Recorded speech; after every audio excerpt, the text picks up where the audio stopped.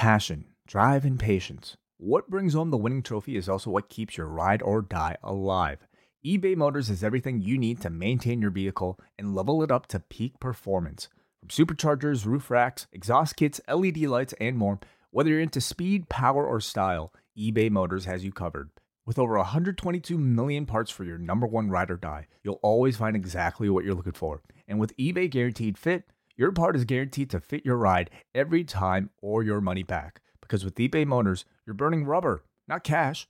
With all the parts you need at the prices you want, it's easy to turn your car into the MVP and bring home that win. Keep your ride or die alive at ebaymotors.com.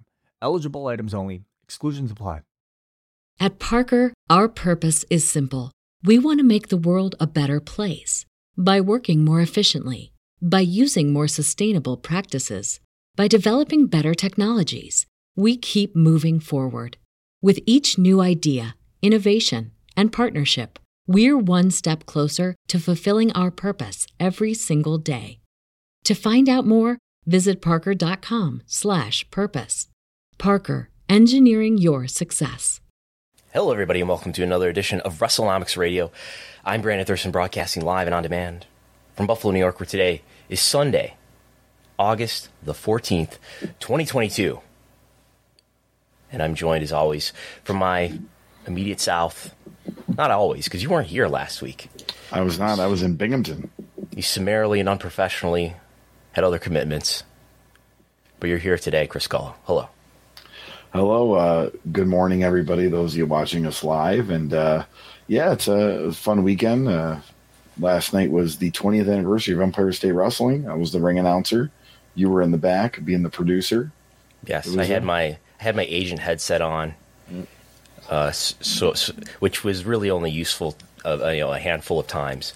But yeah, I produced the agent did some stuff, and that was at Buffalo River Works in real Buffalo, New York. Very few ESW shows have been in real Buffalo, but yes, a good time. Any highlights that you would like to point out? Well, we had the alumni from the last 20 years, the ESW's Lumberjacks. I thought that was a lot of fun. Jake Something and Kevin Blackwood was a really, really good main event. The main event, yep. Speaking of main event, the main event tag team, the guys that do the circus gimmick, they were there, and they had a really good match with To Infinity and Beyond. Rachel Ellering might be the nicest person I've ever met in my life. Like, she's super nice. Just overall, a very, very, very good show. Yeah, that'll be on IWTV soon, I believe. Yeah. Okay. Well, what do you want to talk about today? Well, we're gonna talk about Trump. Trump? Yeah. What does that have to do with WrestleNomics? Well, Vince McMahon and just trying to shoehorn in some clickbait here because there's big Trump news as always, and as especially this week. Well, Vince McMahon and Donald Trump have done business together.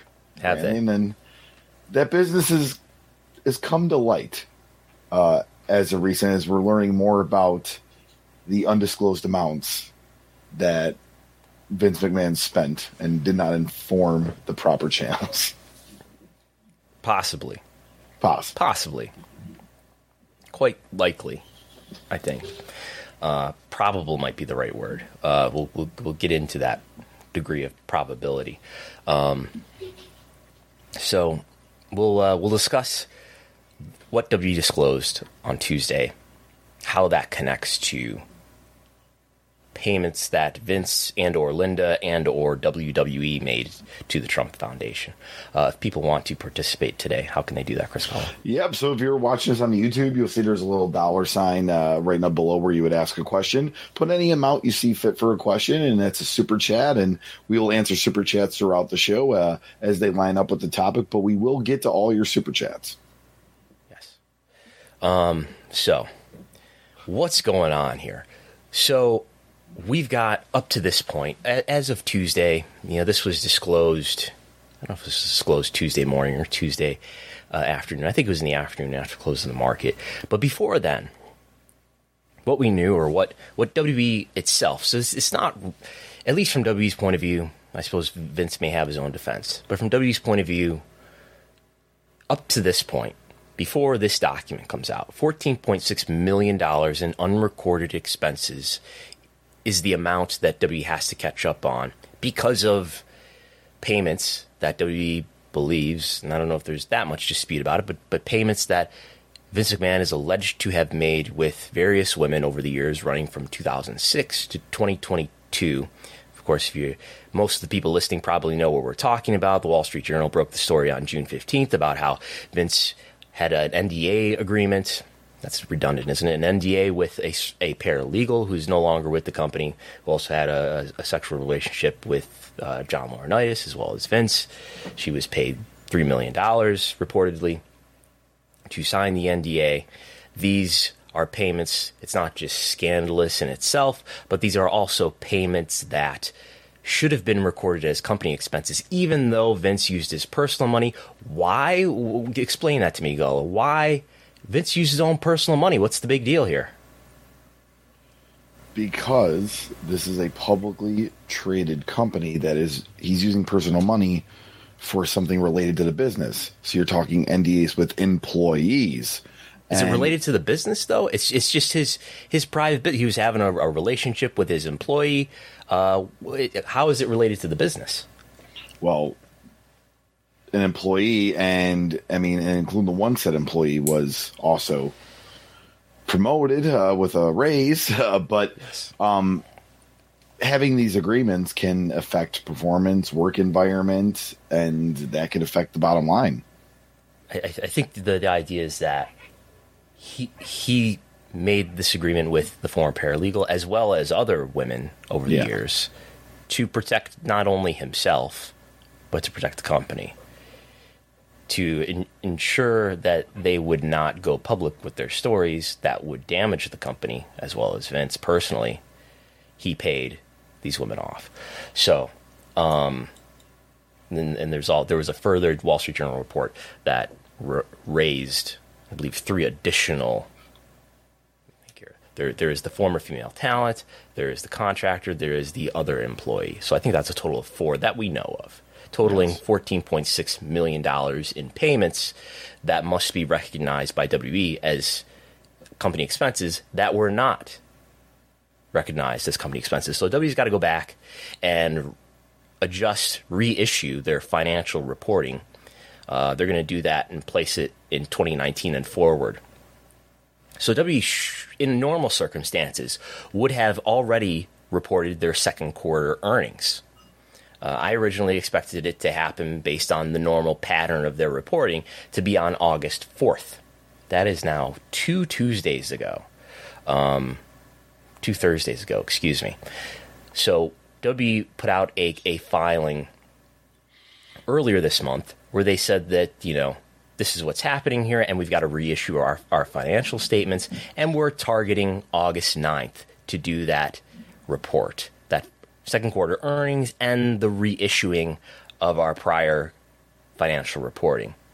But they come out with a new statement on August 9th, because they haven't done their earnings report yet, saying, okay, this is going to be delayed, at least in part, apparently, because we found more payments that Vince made that should have been and weren't recorded as company expenses. $5 million worth. So we already had $14.6 million. $14.6 million. Well, add another $5 million to it, because the company, as they wrote here in this filing signed by Frank Riddick, the company has determined, we can go to the other slide, right, because that's got the company has determined that 2 additional payments totaling $5.0 million, unrelated to the allegations that led to the special committee investigation that Mr. McMahon made in 2007 and 2009, should have been recorded in the company's consolidated financial statements. Now, when this news came out last week, Tuesday, about 6 days ago or so, there was I did see some consternation about this clause in here in this sentence, unrelated to the allegations that led to the special committee investigation, and led to some people to raise, like, what are they talking about here? Is this not related to the alleged sexual misconduct of Vince McMahon and John Laurinaitis? What's going on here? But I figured, it just means it's probably not related to the original allegation, which is the former paralegal's allegation, which, to remind everybody how this whole thing got kicked off, is that according to the Wall Street Journal, a friend of the paralegal, or at least someone claiming to be a friend of the paralegal, emailed the WWE Board of Directors and made them aware of the NDA payment. So that's how this whole thing got started. So many people, including myself, just assumed that that's what they're referring to here in this part of the sentence that says unrelated to the allegations that led to the special committee investigation. That still may or may not be the case in terms of what WB and perhaps Frank Riddick is trying to say here. In any case, we can look further into this and find some very interesting connections. To emphasize what else is said here, Mr. McMahon made payments in 2007 and 2009. Well, some days later, it was brought to my attention, by someone paying closer attention than me, perhaps, that 2007 and 2009, well, what happened in those years? What was a big story for WWE in those years? Well, in 2007, Donald Trump was involved in the Battle of the Billionaires. And in 2009, he bought Raw. And I use that in quotation marks. Yes. In a fictional storyline, although the stock market might have thought otherwise. So in these filings, which you can easily find through ProPublica's website, Donald J. Trump Foundation, which is his nonprofit organization, the IRS filings have been public for a long time. And this has kind of been litigated in the media already because it was, there was scrutinized around the time that Linda McMahon was running for Senate. She ran for Senate in 2010 and 2012. In any case, it's easy to find this stuff. These are not his, but the foundation's IRS filings. Okay, remember, it's a nonprofit organization to do charity work and things of that nature, supposedly. So if you look at the 2007 filing, there is a contribution listed as being from WB with the headquarters address. Are you familiar with this headquarters address, Gullo? Would you recognize the headquarters address if you saw it? I would not, but I'm assuming is that WWE's headquarters. This is the address of WWE's headquarters on East Main Street in Stamford, Connecticut. In any case, it says right here for people watching on YouTube, it says WWE made this contribution, not Vince McMahon. There's no Vince McMahon here.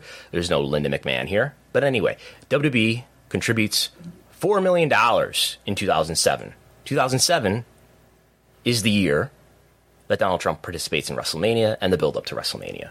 And then we can look at the 2009 filing and World Wrestling Entertainment. Same address. You got a P.O. box here, Stamford, Connecticut. $1 million. $1 million in 2009, the year that Donald Trump participates in a couple episodes of Raw. Okay. So there's that. Here's a photo of some press conference where Donald Trump and Vince McMahon are posing together with special referee Stone Cold Steve Austin to promote WrestleMania.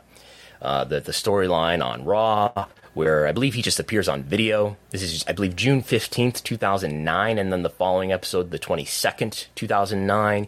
He, in the first episode, he appears on video. He has bought Raw, but then he forces Vince McMahon in this fictional storyline to buy it back and buy it from him at a profit to Donald Trump. So there's that. This is what we would call circumstantial coincidence at this point, circumstantial evidence. I reached out to WWE as I was looking into this and asked if it was an unrelated coincidence. I kept them up to date on how I was looking into this and how I was going to publish an article about it. I got no response so far anyway. Can I ask you this, though? Yes. So yes. We'll never find out, obviously, who the NDAs are paid to unless they come forward. Would we find out this? Because as we know, it's not an NDA. Like, would this eventually come out? I think it's a question of how transparent is WWE going to be with the results of its investigation. I think that's a very good question. Are we going to get public disclosures? Are we going to get like a public report from WWE's board of directors and whatever the results are of their investigation? This may be confirmed eventually. I agree with you. We're probably never going to get confirmation about who the women are who Vince McMahon had signed NDAs for millions of dollars. But we might get this because there's no NDA apparently involved here, right? So there's that. The reason why I feel comfortable examining this publicly is because it seems highly unlikely that this is just an unrelated coincidence. If we took, so I did this is a very WrestleNomics thing to do, but I sort of did the probability on this. We've got 2 years here, right? We got 2007 and 2009. They appear to be investigating a period of at least from 2006 to 2022, which is this year. So if we took any 2-year hang on tight, so follow me here if you can. We're going to take any 2-year pair that is only 2 years or less distance from each other. So, for example, 2006 and 2006, 2006 and 2007, 2006 and 2008, and then you go all the way through the years to the present, and you get a series of years. This will be easier for those watching on YouTube to follow what I'm saying here, probably. And then I took all of the values that could have been between, let's say we know that there's an NDA agreement for $3 million. We know there's an NDA agreement for, I think it's about $7.5 million. So if we take that entire range of values on increments of 1/10, and we do the probability here. Anyway, the odds of this being based on those assumptions, and you can obviously arbitrarily change those parameters to make this narrower or wider, but based on those parameters, this is kind of like a 1 in 2,000 chance that this is an unrelated coincidence. That, in other words, the likelihood that Vince McMahon / Linda McMahon / WWE just happened to make in the years of 2007 and the years of 2009 some other payments that just happened to total $5 million is possible. Possible. The odds are not zero. We're pretty close.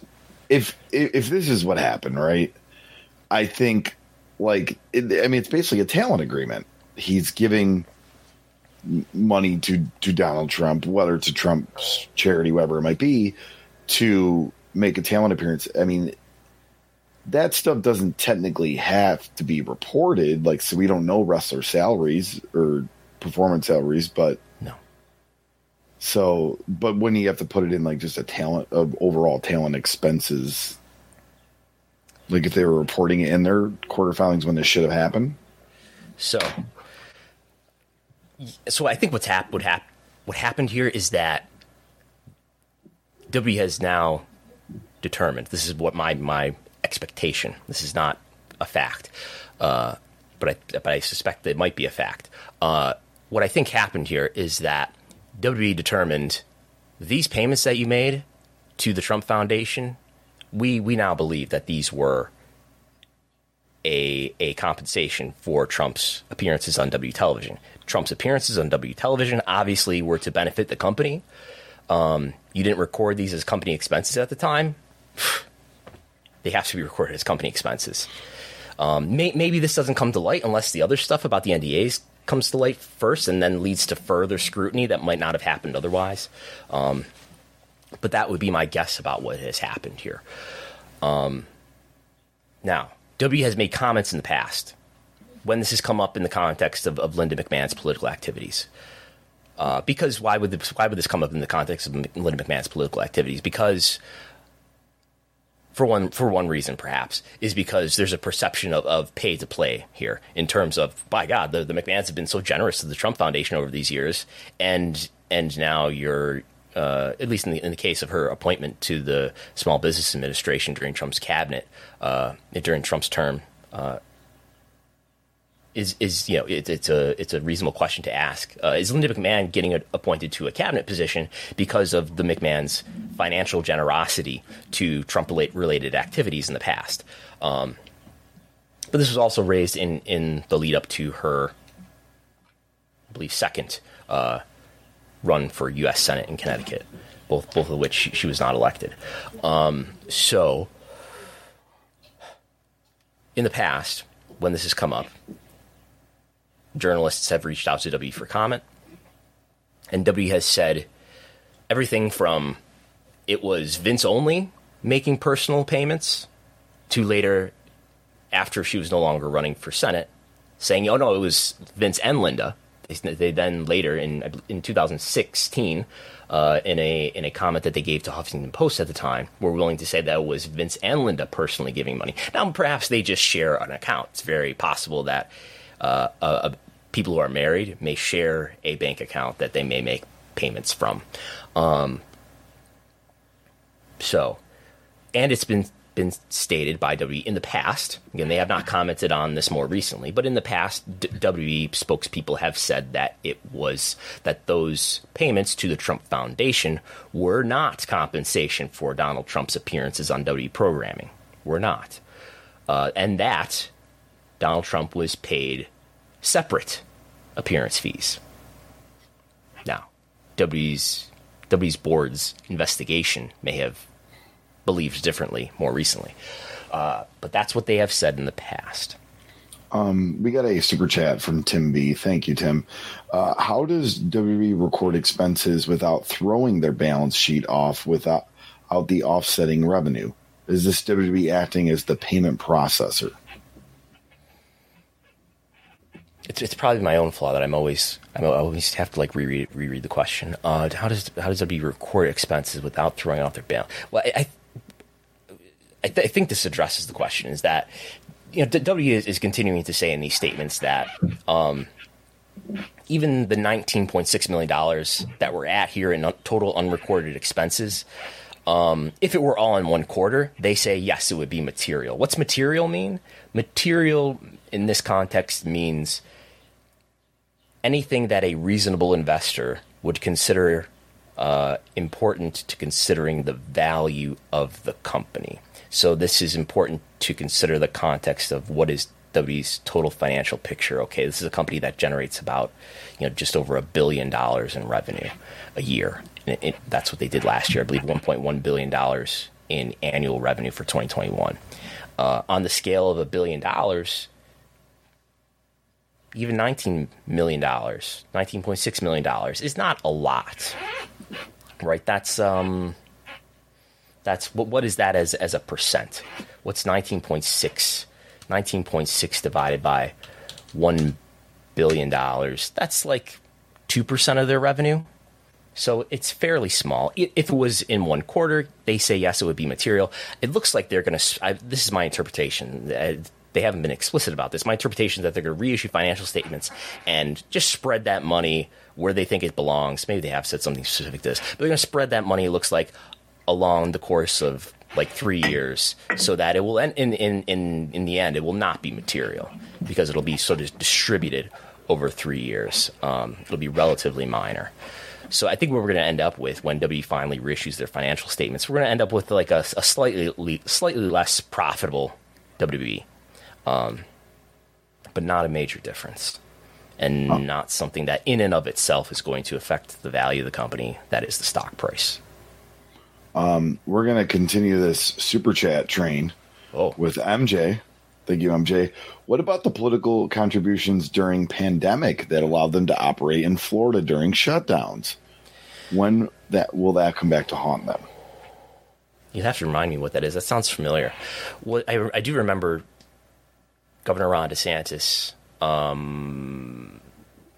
acting indignantly to some question from media in a press conference, and that sounds familiar. We might have even talked about it at the time, but I don't know that we're going to see a lot more along these lines. But yeah, I think the Trump money the money to the foundation, we're talking about $5 million. I don't know if those contributions were comparable to one payment of $4 million, another payment of $1 million. We'll see. But thank you, MJ. So, is there anything else to say here?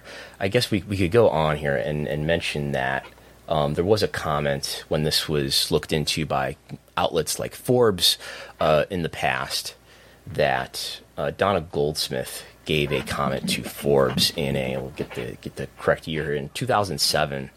Donna Goldsmith, who people can see on the screen here on the left, she was the former chief operating officer of WWE. This is an image of her on the floor of the New York Stock Exchange, I believe, when WWE was ringing the opening bell one day. She's seen here with Linda McMahon and Stephanie McMahon and Michelle Wilson, all of whom were WWE executives, I believe, at the time. And she told Forbes in 2017 that, quote, "My guess is that the contributions, that is to the Trump Foundation, did come directly from Vince. It was probably a payment for the hair versus hair match," referring to the 2007 WrestleMania match between Umaga and Bobby Lashley. Didn't like Trump get his name wrong or something in a promo? Yeah, I think it was Umanga. I think that was the joke. Something like that. Yes. Or maybe it was Bobby Lashley's name he got wrong. I think that's what it was. Yes. It's funny. Everybody says like Trump is a big pro wrestling fan. Sometimes you see that in like mainstream media when people are understandably comparing his form of politics and rhetoric to that of pro wrestling. I don't think he's like a regular watcher or studier of the wrestling business, but there are definitely some similarities. Anyway, yes. I just started thinking, did he ever appear any other times in the publicly traded era? Obviously, we know he's there in the late 80s Hall for of Fame. WrestleMania. Hall of Fame in 2013. Okay. Yeah.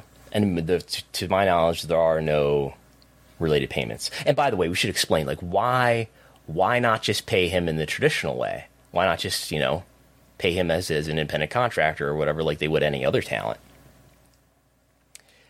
Because the Trump Foundation is a nonprofit organization, and at least in this country, nonprofit organizations are not subject to the same sort of tax policies that for-profit businesses are.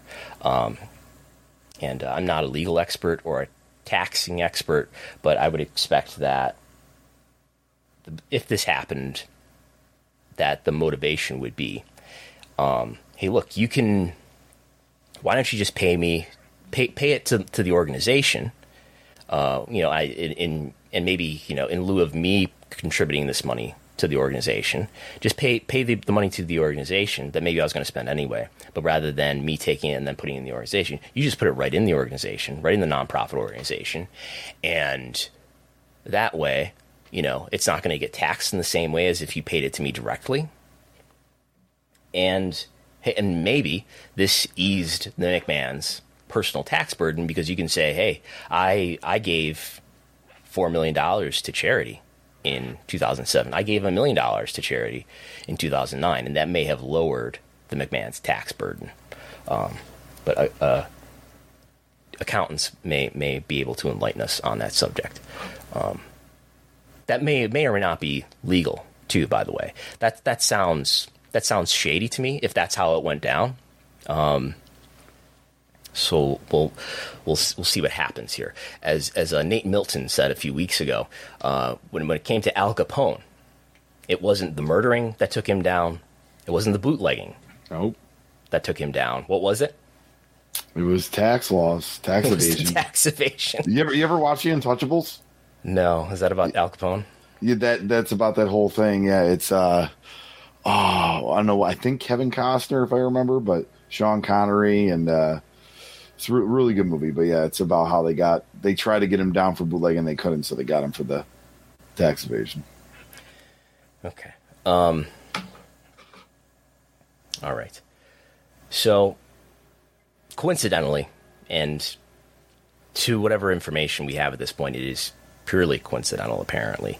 The FBI did execute on a search warrant on Monday to collect a number of boxes, according to the filings that were released, the legal filings that were released on Friday, detailing what was taken by the FBI from the Mar-a-Lago residence, which is Donald Trump's residence in Florida. They took a lot of boxes of classified documents. We have no information at this point to suggest that this is related to the situation with WB and Vince McMahon. But that's what we know right now. Real quick, MJ just gave us a corrected super chat. He goes, correction, the political PAC run by Linda did the contribution, not McMahon's directly. Sorry about that. So regarding the pandemic, I believe. Thank you, MJ. Even spending money to make his own correction, I very much appreciate that. Yeah.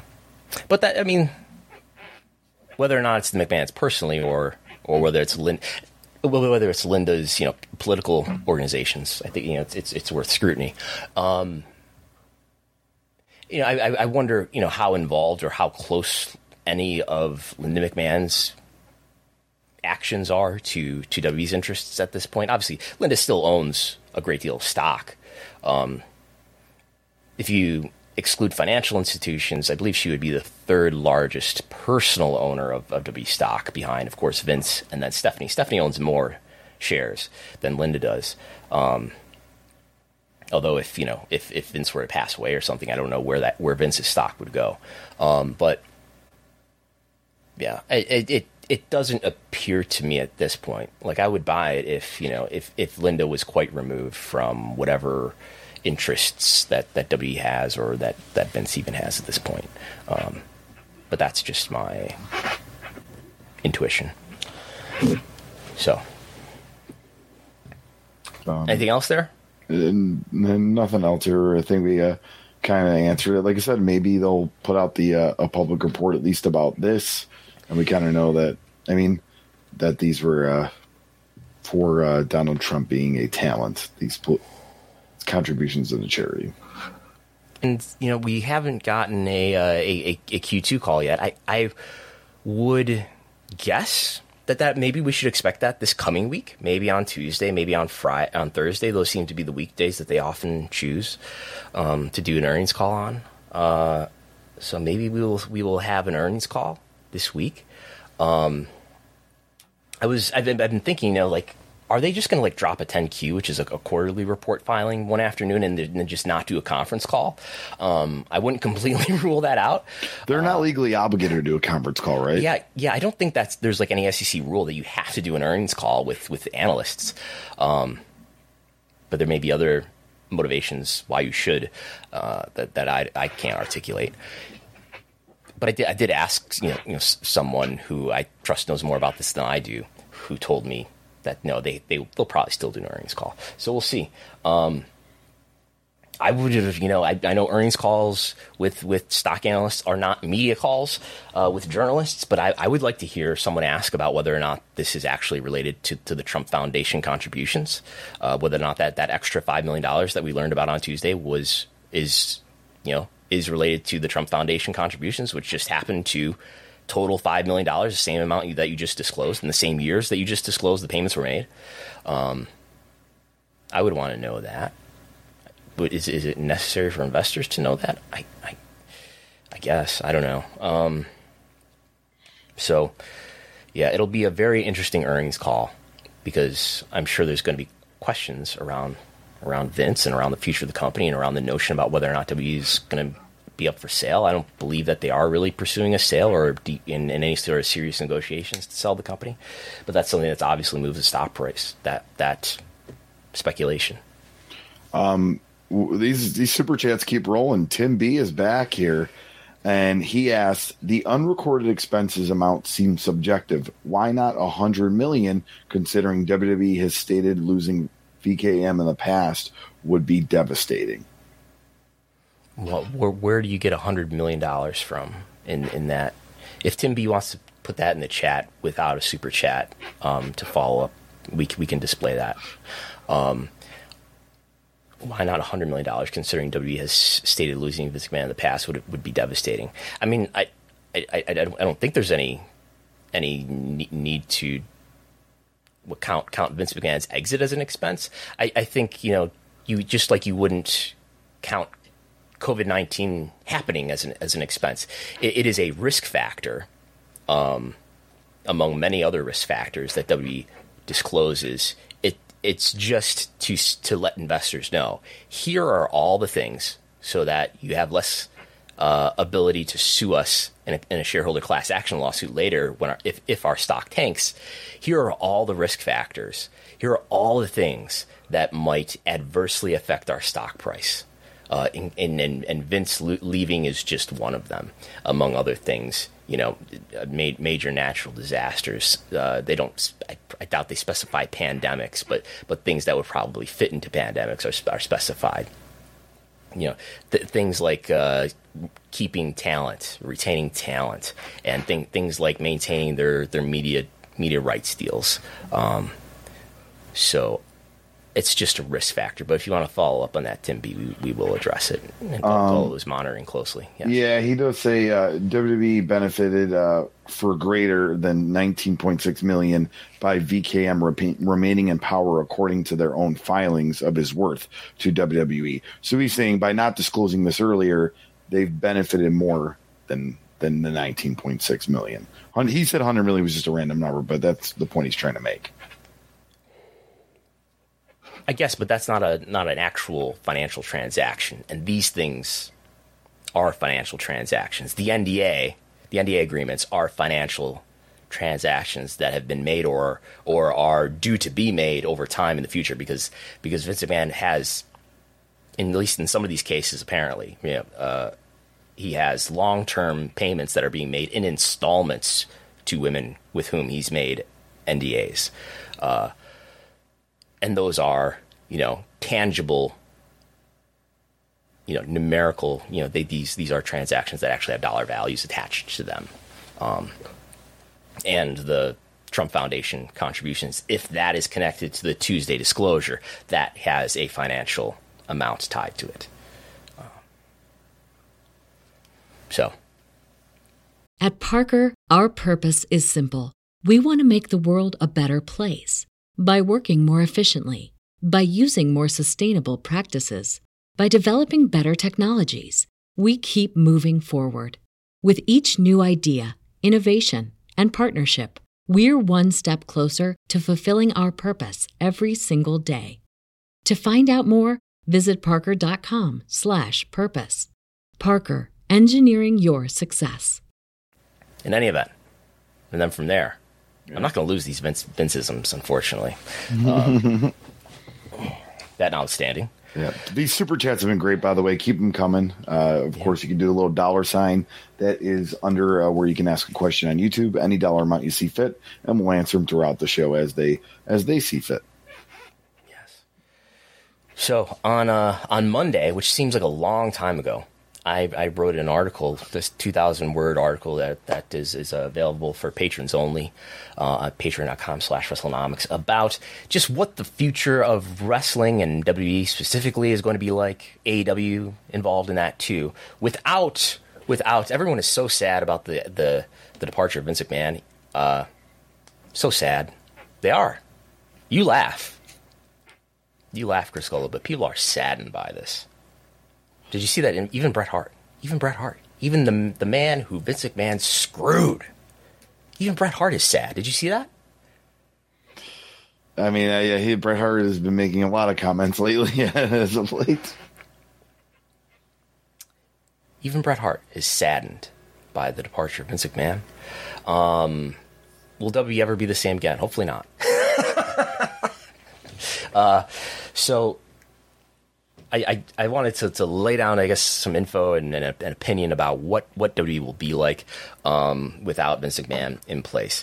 Chris Gullo, your thoughts and opinion. It's now been, I would say July 22nd is the first day of the post-Vince McMahon era. So we are here some 3 weeks into the post-Vince McMahon era.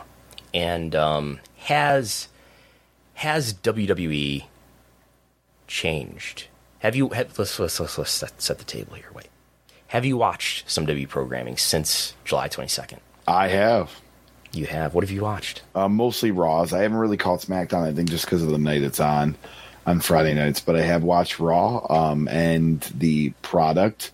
You could tell. Maybe this is just because we're in, we've been in wrestling shows, but you could tell that the promos are coming more natural. They seem like there's a little more freedom with them, a little less scripted. We're seeing certain talent be brought back that were released under Vince McMahon. It just, and certain talent that were stuck on main event are now being featured in big angles, like Tommaso Ciampa. And we could see further talent that left the WWE or did not re-sign come back. So it seems like a more fan service product, if that's the best way to put it. Yeah. I see two prominent opinions out there in the wrestling media space. And one is that, wow, things have really changed big time. Oh my God, look at all these people are coming back. Product, way different now. And I see another set of opinions that are like, sort of the traumatized partner of like, this isn't going to change. Nothing's going to change. This is so overrated that anything is going to change. And look at the ratings; they're already back down. And look at some other factors; they're already back down. And this is totally being overblown. Those are the opinions that I see out there. But let's look at the cage match ratings for whatever those are worth. Now, I would say in the defense of sort of a pro Paul Levesque, who is now the new head of creative, if you're just catching up, and in sort of in a way that I would think that would be, if anything, more favorable to the cynical outlook. If we look at cage match, now maybe people would argue that there's an inflation to cage match. Maybe cage match is too easy, too positive. In any case, we can look at the trend over time. Now, there are more votes on the most recent episodes. There are over 100 votes for the Raw episodes in the last 2 weeks, whereas in the pre-Triple H era, everything is under 50, right? In some weeks, it's as low as 27. But in any case, point is, in the last 3 weeks, these are the 3 Raws that have been under the supervision of Triple H's head of creative. They have been rated a 7.9 or higher. Closer to 8 in the last 2 weeks. And there's nothing for Raw since WrestleMania, and I didn't go back to look further here, but that's what we're looking at right now. Everything since WrestleMania is under a 7. Right? Yeah. Everything since WrestleMania, at least, is under a 7.0 on the cage match rating. Yep. And everything after is above a 7.0.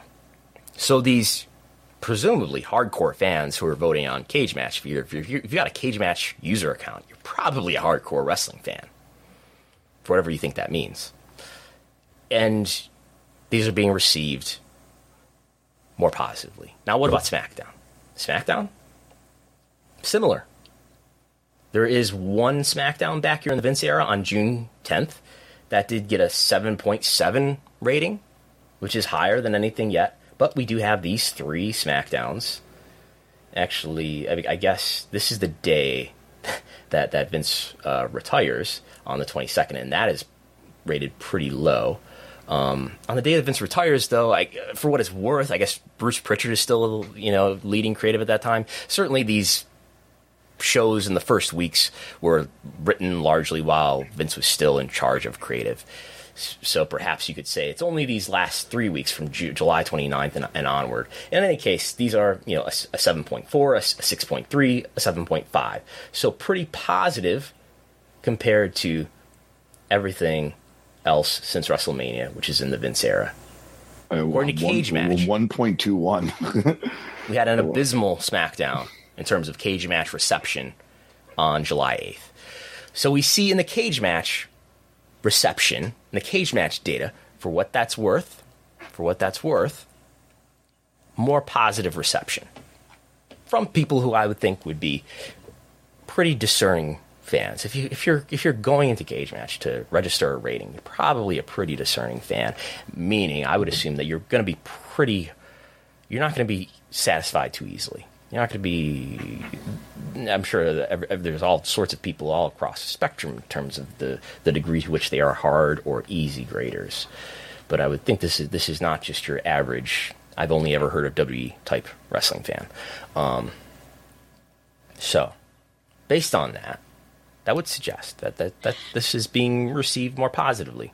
Now, we don't have thousands of voters here, unfortunately. I don't know where else I could find more voters to get a better impression of reception, but we do have, a more positively received Raw and SmackDown. Well, we can watch that over time to see if that trend continues. So that's what's happening here. Now, Vince McMahon was a pretty successful booker for a long time, right?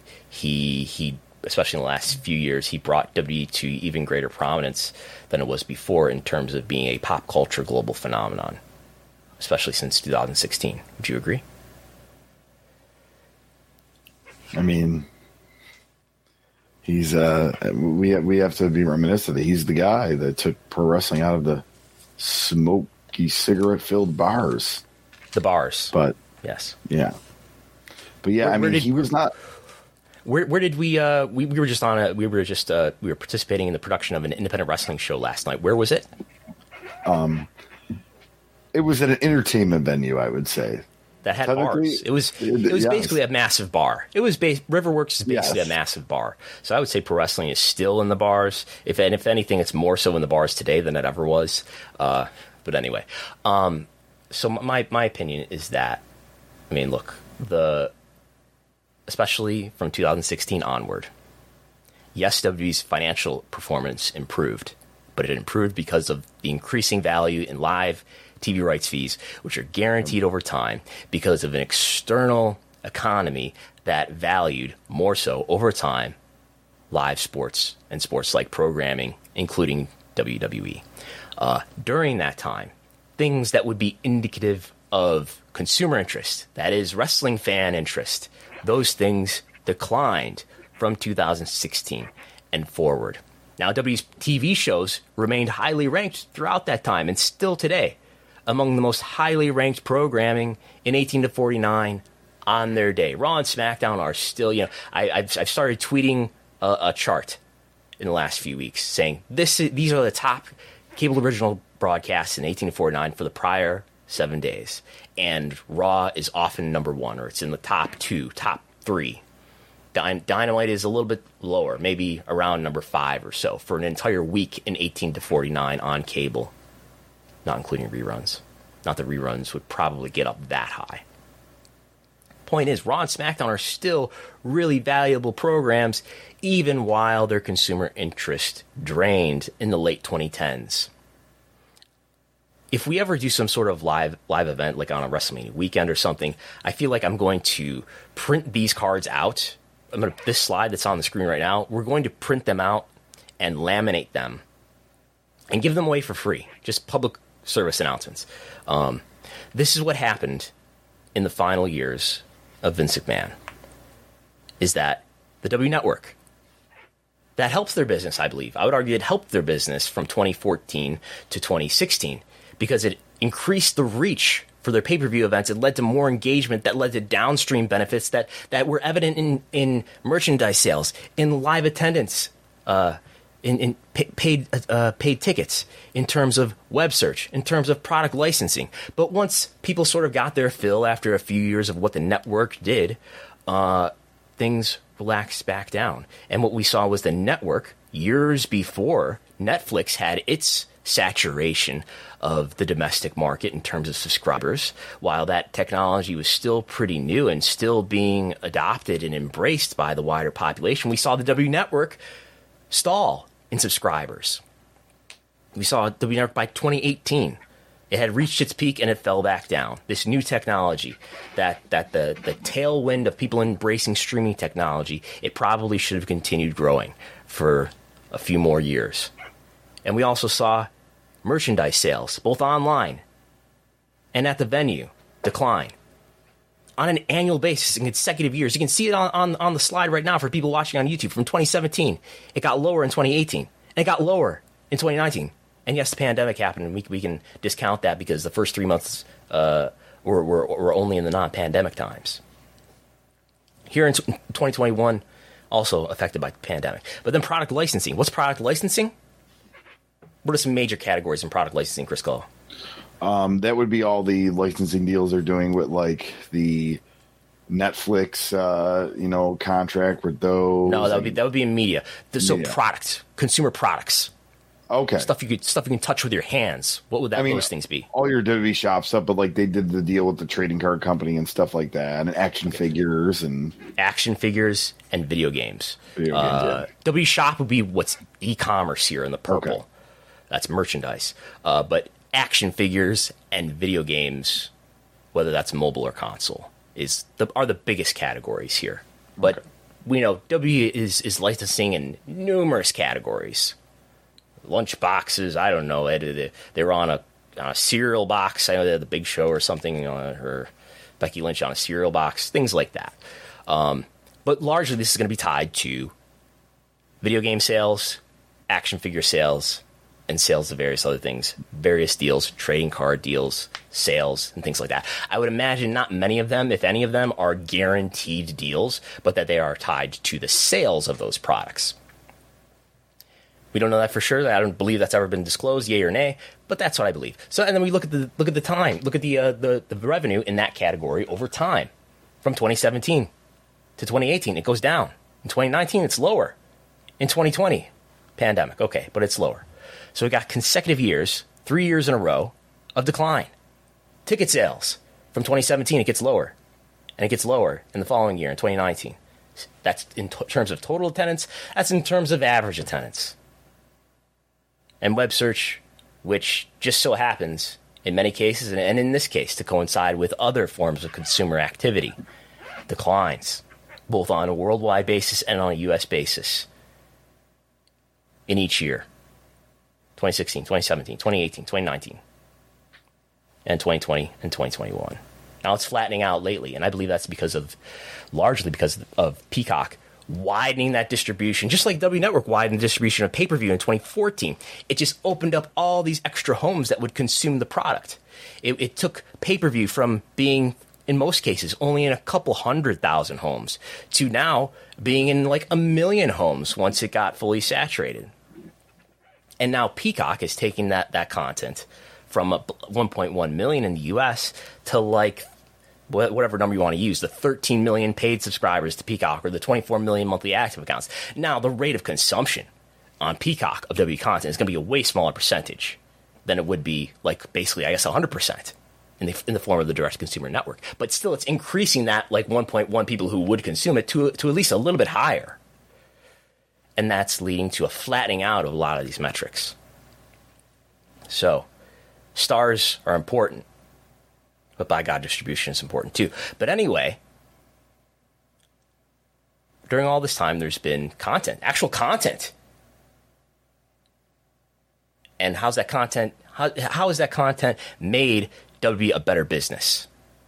I would argue it hasn't.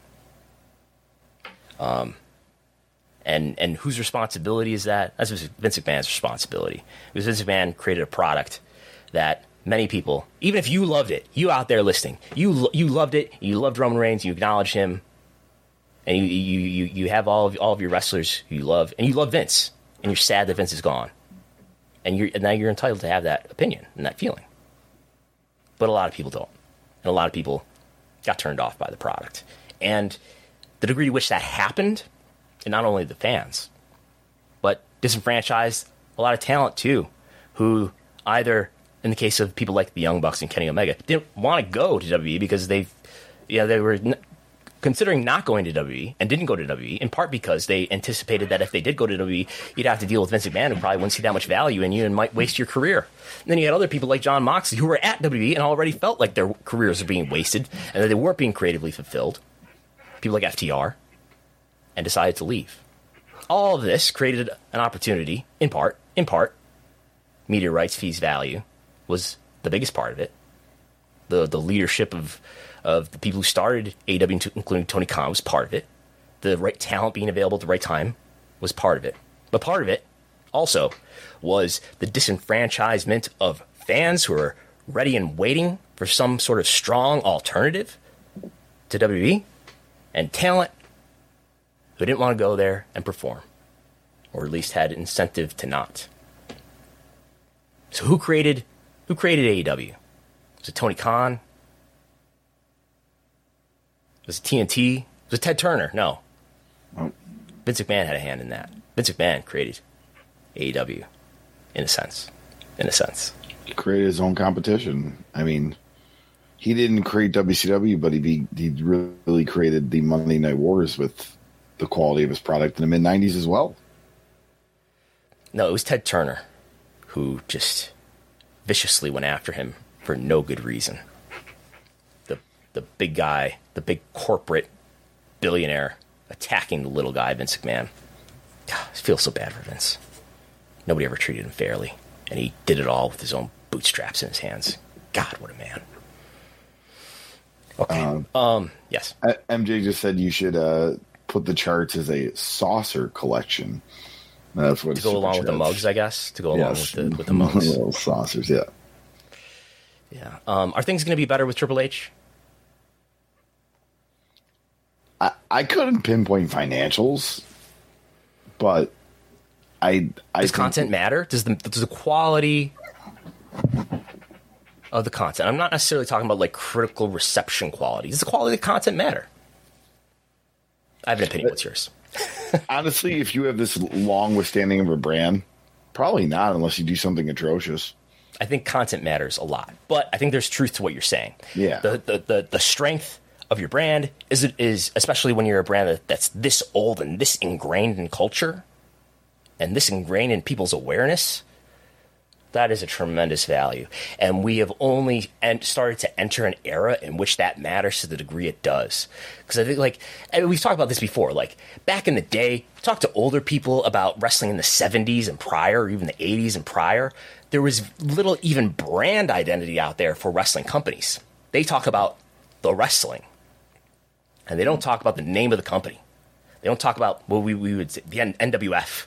They don't talk about, if you're in LA, the WWA or whatever. They don't talk about the name of the company because there wasn't solid brand identity yet. And what else there wasn't? There wasn't this vast media consumption, video consumption that there is today. We're talking about an era where there weren't even VCRs in most people's homes. And now today, there's endless video everywhere. When's the last time you were bored, Chris Cullo? I was bored a couple weeks ago, and I was like, whoa, I haven't felt this way in a long time. Yeah, because the smartphone is hitting you over the head with stuff to do and watch. Very rarely does it happen because even if you get that little inch of boredom, it's like, okay, what can I find new, or what do I got to catch up on new on the streaming services? I don't know what I put in my coffee today. I'm on a roll here. Yeah, you're amped. I'm still feeling fatigued from the show from yesterday. Yeah, I was feeling that way this morning. I was like, man, I didn't even. I was ruminating. I was like, I didn't even bump last night.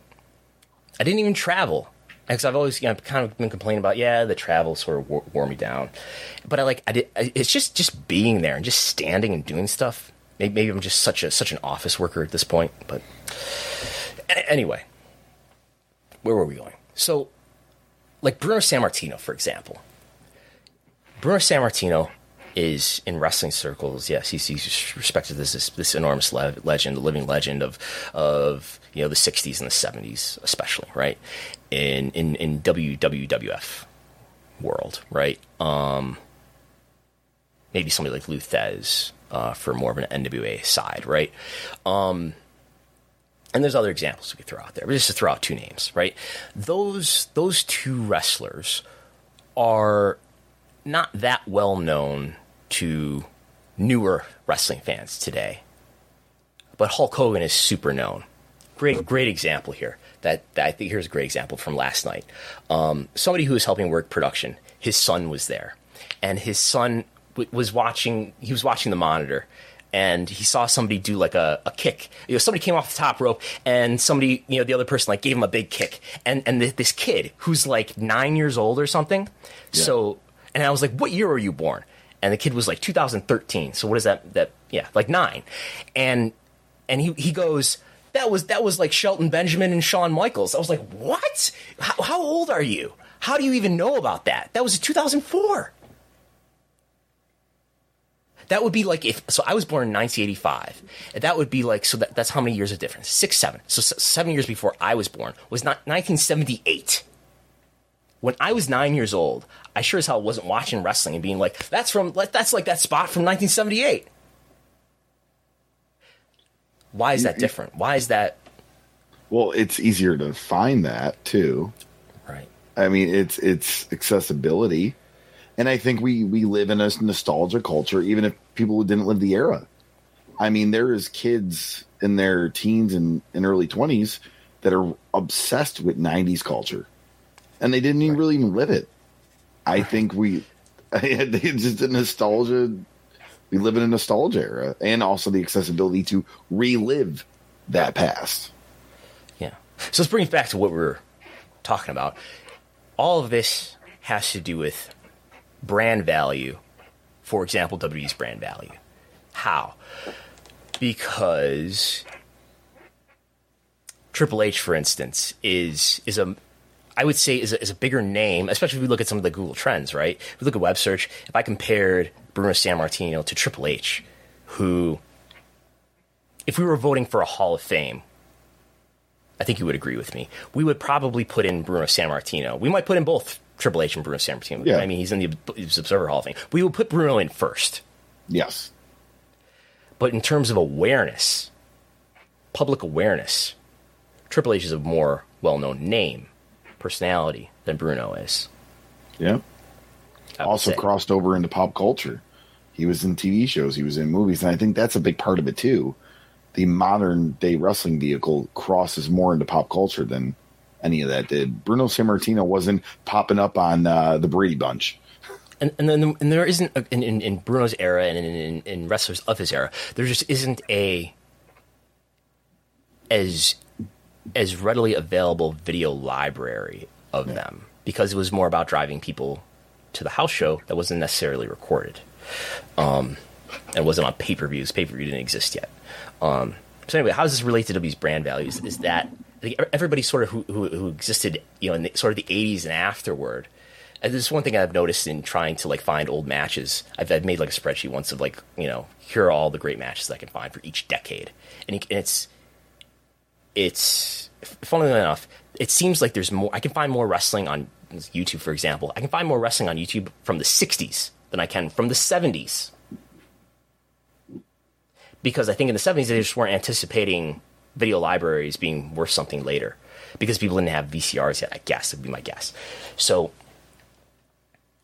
if you started to dominate the business, or if you were dominating the business in the 80s and forward, I think you end up having a lot of brand value, because you have the video library and you have the history, and people go back and sort of relive and rewatch that history. I feel like I'm not quite articulating the point that I want to make. But I guess I want to say that the brand value that WWE has today and has gained and built up to the point that it's at today is a relatively new advent. And I think it's underrated, under talked about. So take AEW for instance, I guess that, this is the number 2 wrestling company in the world today. Over time, they will gain that brand value. So I guess there's something on the horizon. I think I'm not about to make an argument that AEW is going to be as powerful and as lucrative as WWE anytime soon. But over time, AEW will gain some of this brand equity too.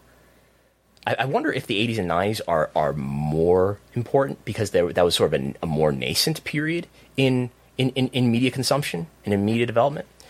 And so is there going to be as much as, this is a question, right? Is content from the 2010s going to be as popular later as content from the 80s and 90s is now? I think that, you know what I'm saying? Yeah. But anyway, over time, AEW will gain some of this brand equity and will gain awareness that is really valuable. We'll see how it all plays out. Do you think the on demand, having more video on demand for them is probably a necessary tool for that? Because they don't have a Peacock or WWE Network where, hey, I want to go watch, eventually they will. Double or Nothing in 2019. Eventually they will. I mean, it would be ridiculous if eventually they didn't, because it's just another way to monetize what you own. Why would you not? And it's just a matter of how they want to execute that. So yeah, we'll see what happens. And so is Triple H going to do this great job here? I don't know. We'll see.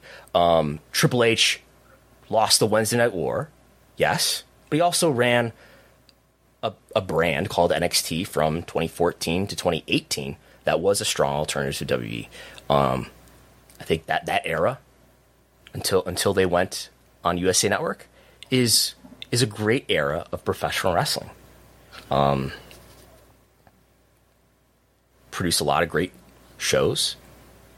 On a level, it developed stars. It was always positioned as a minor league to WWE, though, so its ceiling was kind of limited. Was NXT a financial success? We don't. Yes, WWE is a publicly traded company, but we don't really know. I highly doubt it was. But it did generate revenue that might have offset to some degree the expenses. But yes, Triple H lost the Wednesday Night War, and NXT, in my view, I don't believe ended up being a lucrative media rights property, which was part of what it was supposed to do, in my view, as well as stop AEW in its tracks before it got started. Didn't succeed at either of those things. And I would argue that, now we don't know the whole story about to what degree was Triple H's head of creative performance compromised by other forces. Don't know. Hope he writes an honest book someday and tells us. But it appears as if at least the output of what he was doing hit a wall after a while, shortly after they went to USA Network. And it's like Bill Watts said. Bill Watts said a lot of things that we don't condone. But one of the things that he said that I think there's some truth to is that every 5 years, every booker hits a wall. And I think it's just sort of true of creative things in general. Eventually you kind of get creatively exhausted, and maybe you need a break, or maybe you need to do something different. I think that's happened with a lot of bookers over the years, even like who I would idealize as a booker, like Giant Baba. I mean, Giant Baba, by the late 90s, I think his output was weakening. So, yeah, and maybe being in a new situation will be good for him. He has had basically a year off from doing a job like this, and he's got like a whole new set of talent. He's got whole new distribution platforms. This is the job he's been preparing for years and years. There are some valid criticisms here, some valid questioning about what's happened already, though. We've got, is Karrion Kross really worthy of the role that he's thrown him in right away? I don't know. Is Dexter Lumis really worthy of the role that he's thrown him in right away? I don't know. Now, in his defense, I will say, look at all this talent that he spent all of the late 2010s building up, and the talent that he embraced and that he marketed and promoted. People like Adam Cole, people like, I don't know, who else is in AEW right now, who is in NXT. I guess the Undisputed Era are now all in NXT now. A lot of the people that he built up and that he valued and embraced are either no longer with the company, are now under contract to AEW, or they are with the company, but they've sort of become known quantities on WWE main roster, like Sami Zayn. Sami Zayn may be very happy in the role that he's in, but whatever he might have become under better creative guidance, it's getting pretty late in the game now. I suppose same thing with Kevin Owens. Real quick, Tim B just had a super chat with us. Thanks again, Tim. Yes, Triple H ran NXT 1.0, but he did so without having to worry about money. I don't believe there will be major changes. I don't think Triple H is going to have to worry about money in this case either, because what does that mean? Does that mean that he's going to have to become an accountant? No, there's Frank Riddick and people like that to handle that, and there's people like Nick Khan to handle strategy, and his co-CEO Stephanie McMahon to handle other things that are more on the business side, while it's his responsibility at this point to oversee talent relations and to oversee the creative. And it's his job to produce content that makes people want to engage with it and makes people want to pay money to see it. And WWE's in a really great place financially because they get guaranteed money from the USA Network, that is NBC Universal, and from Fox at this point. And it's Nick Khan's job to make sure that they get a really strong renewal when those deals are dealt next year and go into effect in late 2014. So I'm sure he's going to be working with budgets and things like that, and he probably has before. But NXT is just a different magnitude of what he has responsibility over now. We go back to brand equity. NXT isn't Raw or SmackDown. The general wrestling fan is going to watch Raw and SmackDown. So I think the platform is a big thing. Like, and I will say this: it will be a challenge for him to do 5 hours of content every week, yep. even with a large group of talent. I'm sure that's not going to be easy. But at a minimum, it can't be worse for consumer engagement. His performance can't be worse, I don't believe, than Vince's performance. And I know we don't talk too much about like booking as far as like who you want to see up a card, out the card here, but I'm interested to see that with him taking over, like there has to be an undercard. Not everybody could be elevated.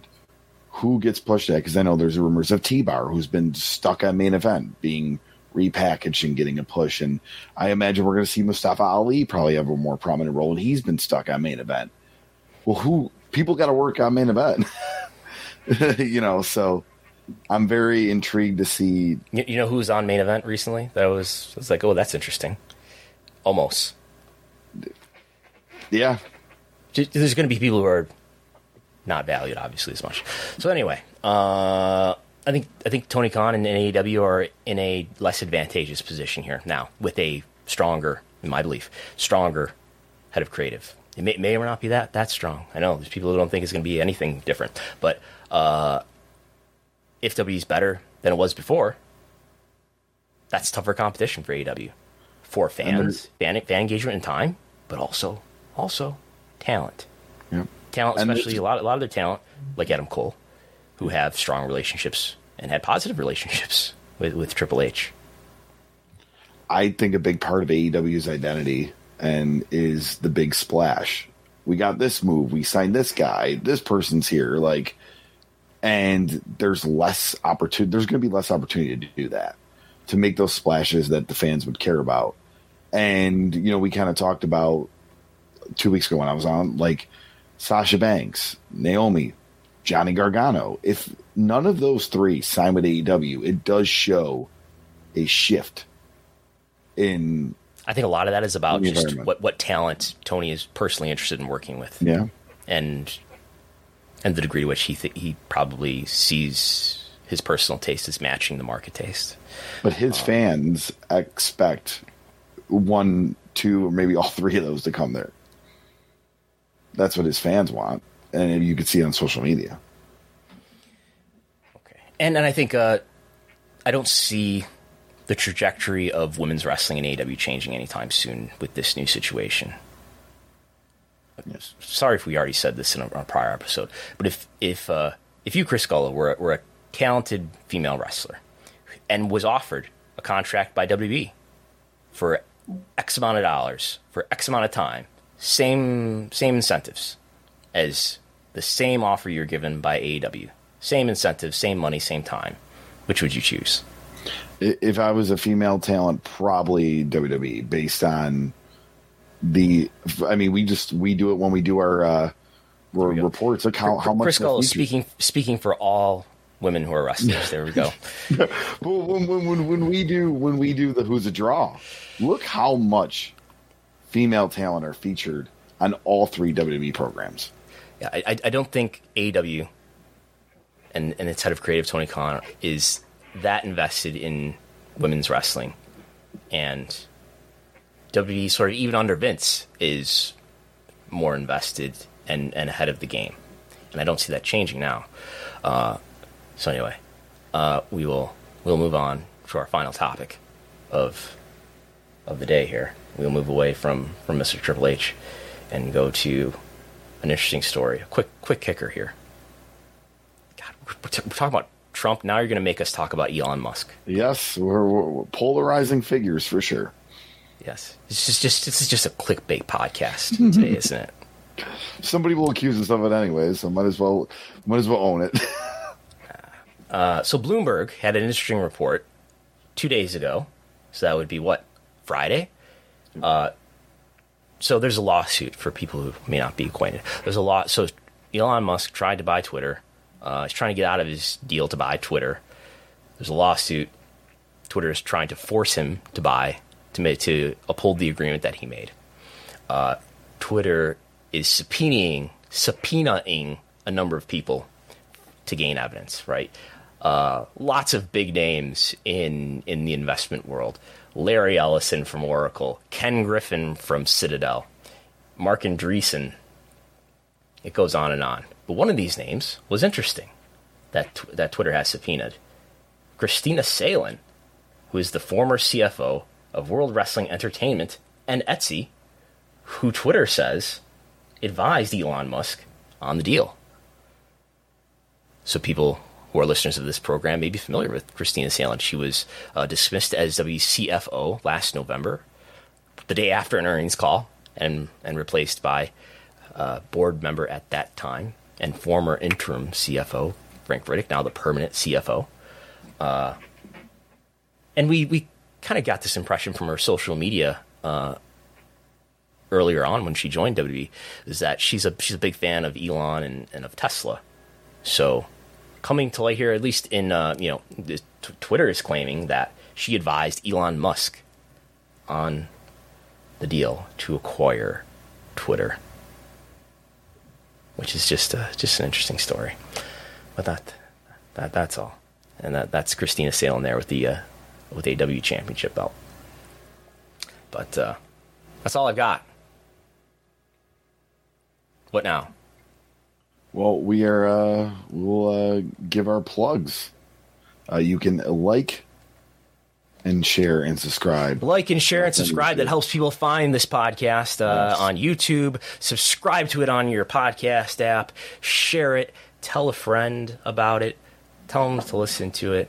And Chris Gull has content too that you can check out. Yeah, Rediscovering Indies. We just recently, a couple weeks ago, released part 1 of Dragon Gate USA.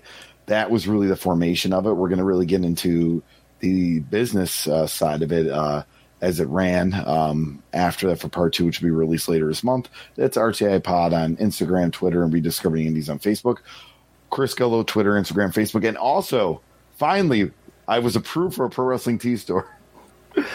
And we will have Bowtie Mafia shirts coming when the Pro Wrestling Tee store officially launches, which should be this week. So if you want a Bowtie Mafia shirt, you can get those. Okay. The Patreon is patreon.com/WrestleNomics. If you want to read my long form analysis, written analysis about this, one of the subjects we talked about, which is how will wrestling be different? How will WWE be different post Vince McMahon? That is on the Patreon only. Actually, if you go to WrestleNomics.com, I've now set up, I'm now comfortable saying because it seems to be working well enough. If you go to WrestleNomics.com, you will see all of the subscriber Patreon content on the front page alongside all the stuff that is for free. So if you're not a subscriber, you can still find all of the free stuff there, including the Trump article that we talked about earlier. That is for free. There's also subscriber content as well. But anyway, that's $5 a month for the Patreon subscriber content. You get the TV ratings reports that I write nearly every day.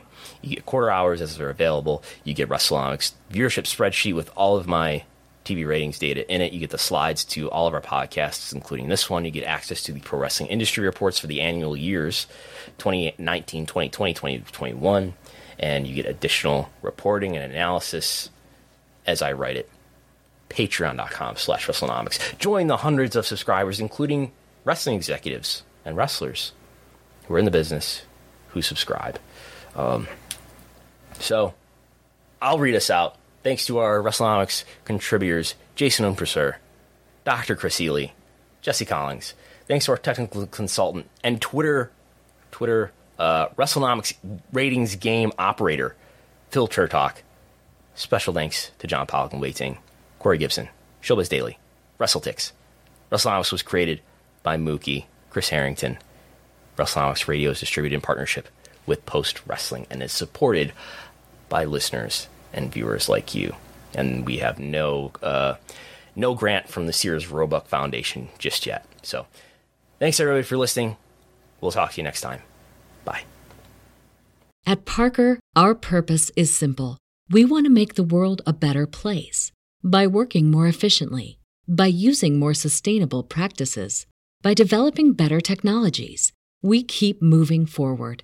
With each new idea, innovation, and partnership, we're one step closer to fulfilling our purpose every single day. To find out more, visit parker.com/purpose. Parker, engineering your success.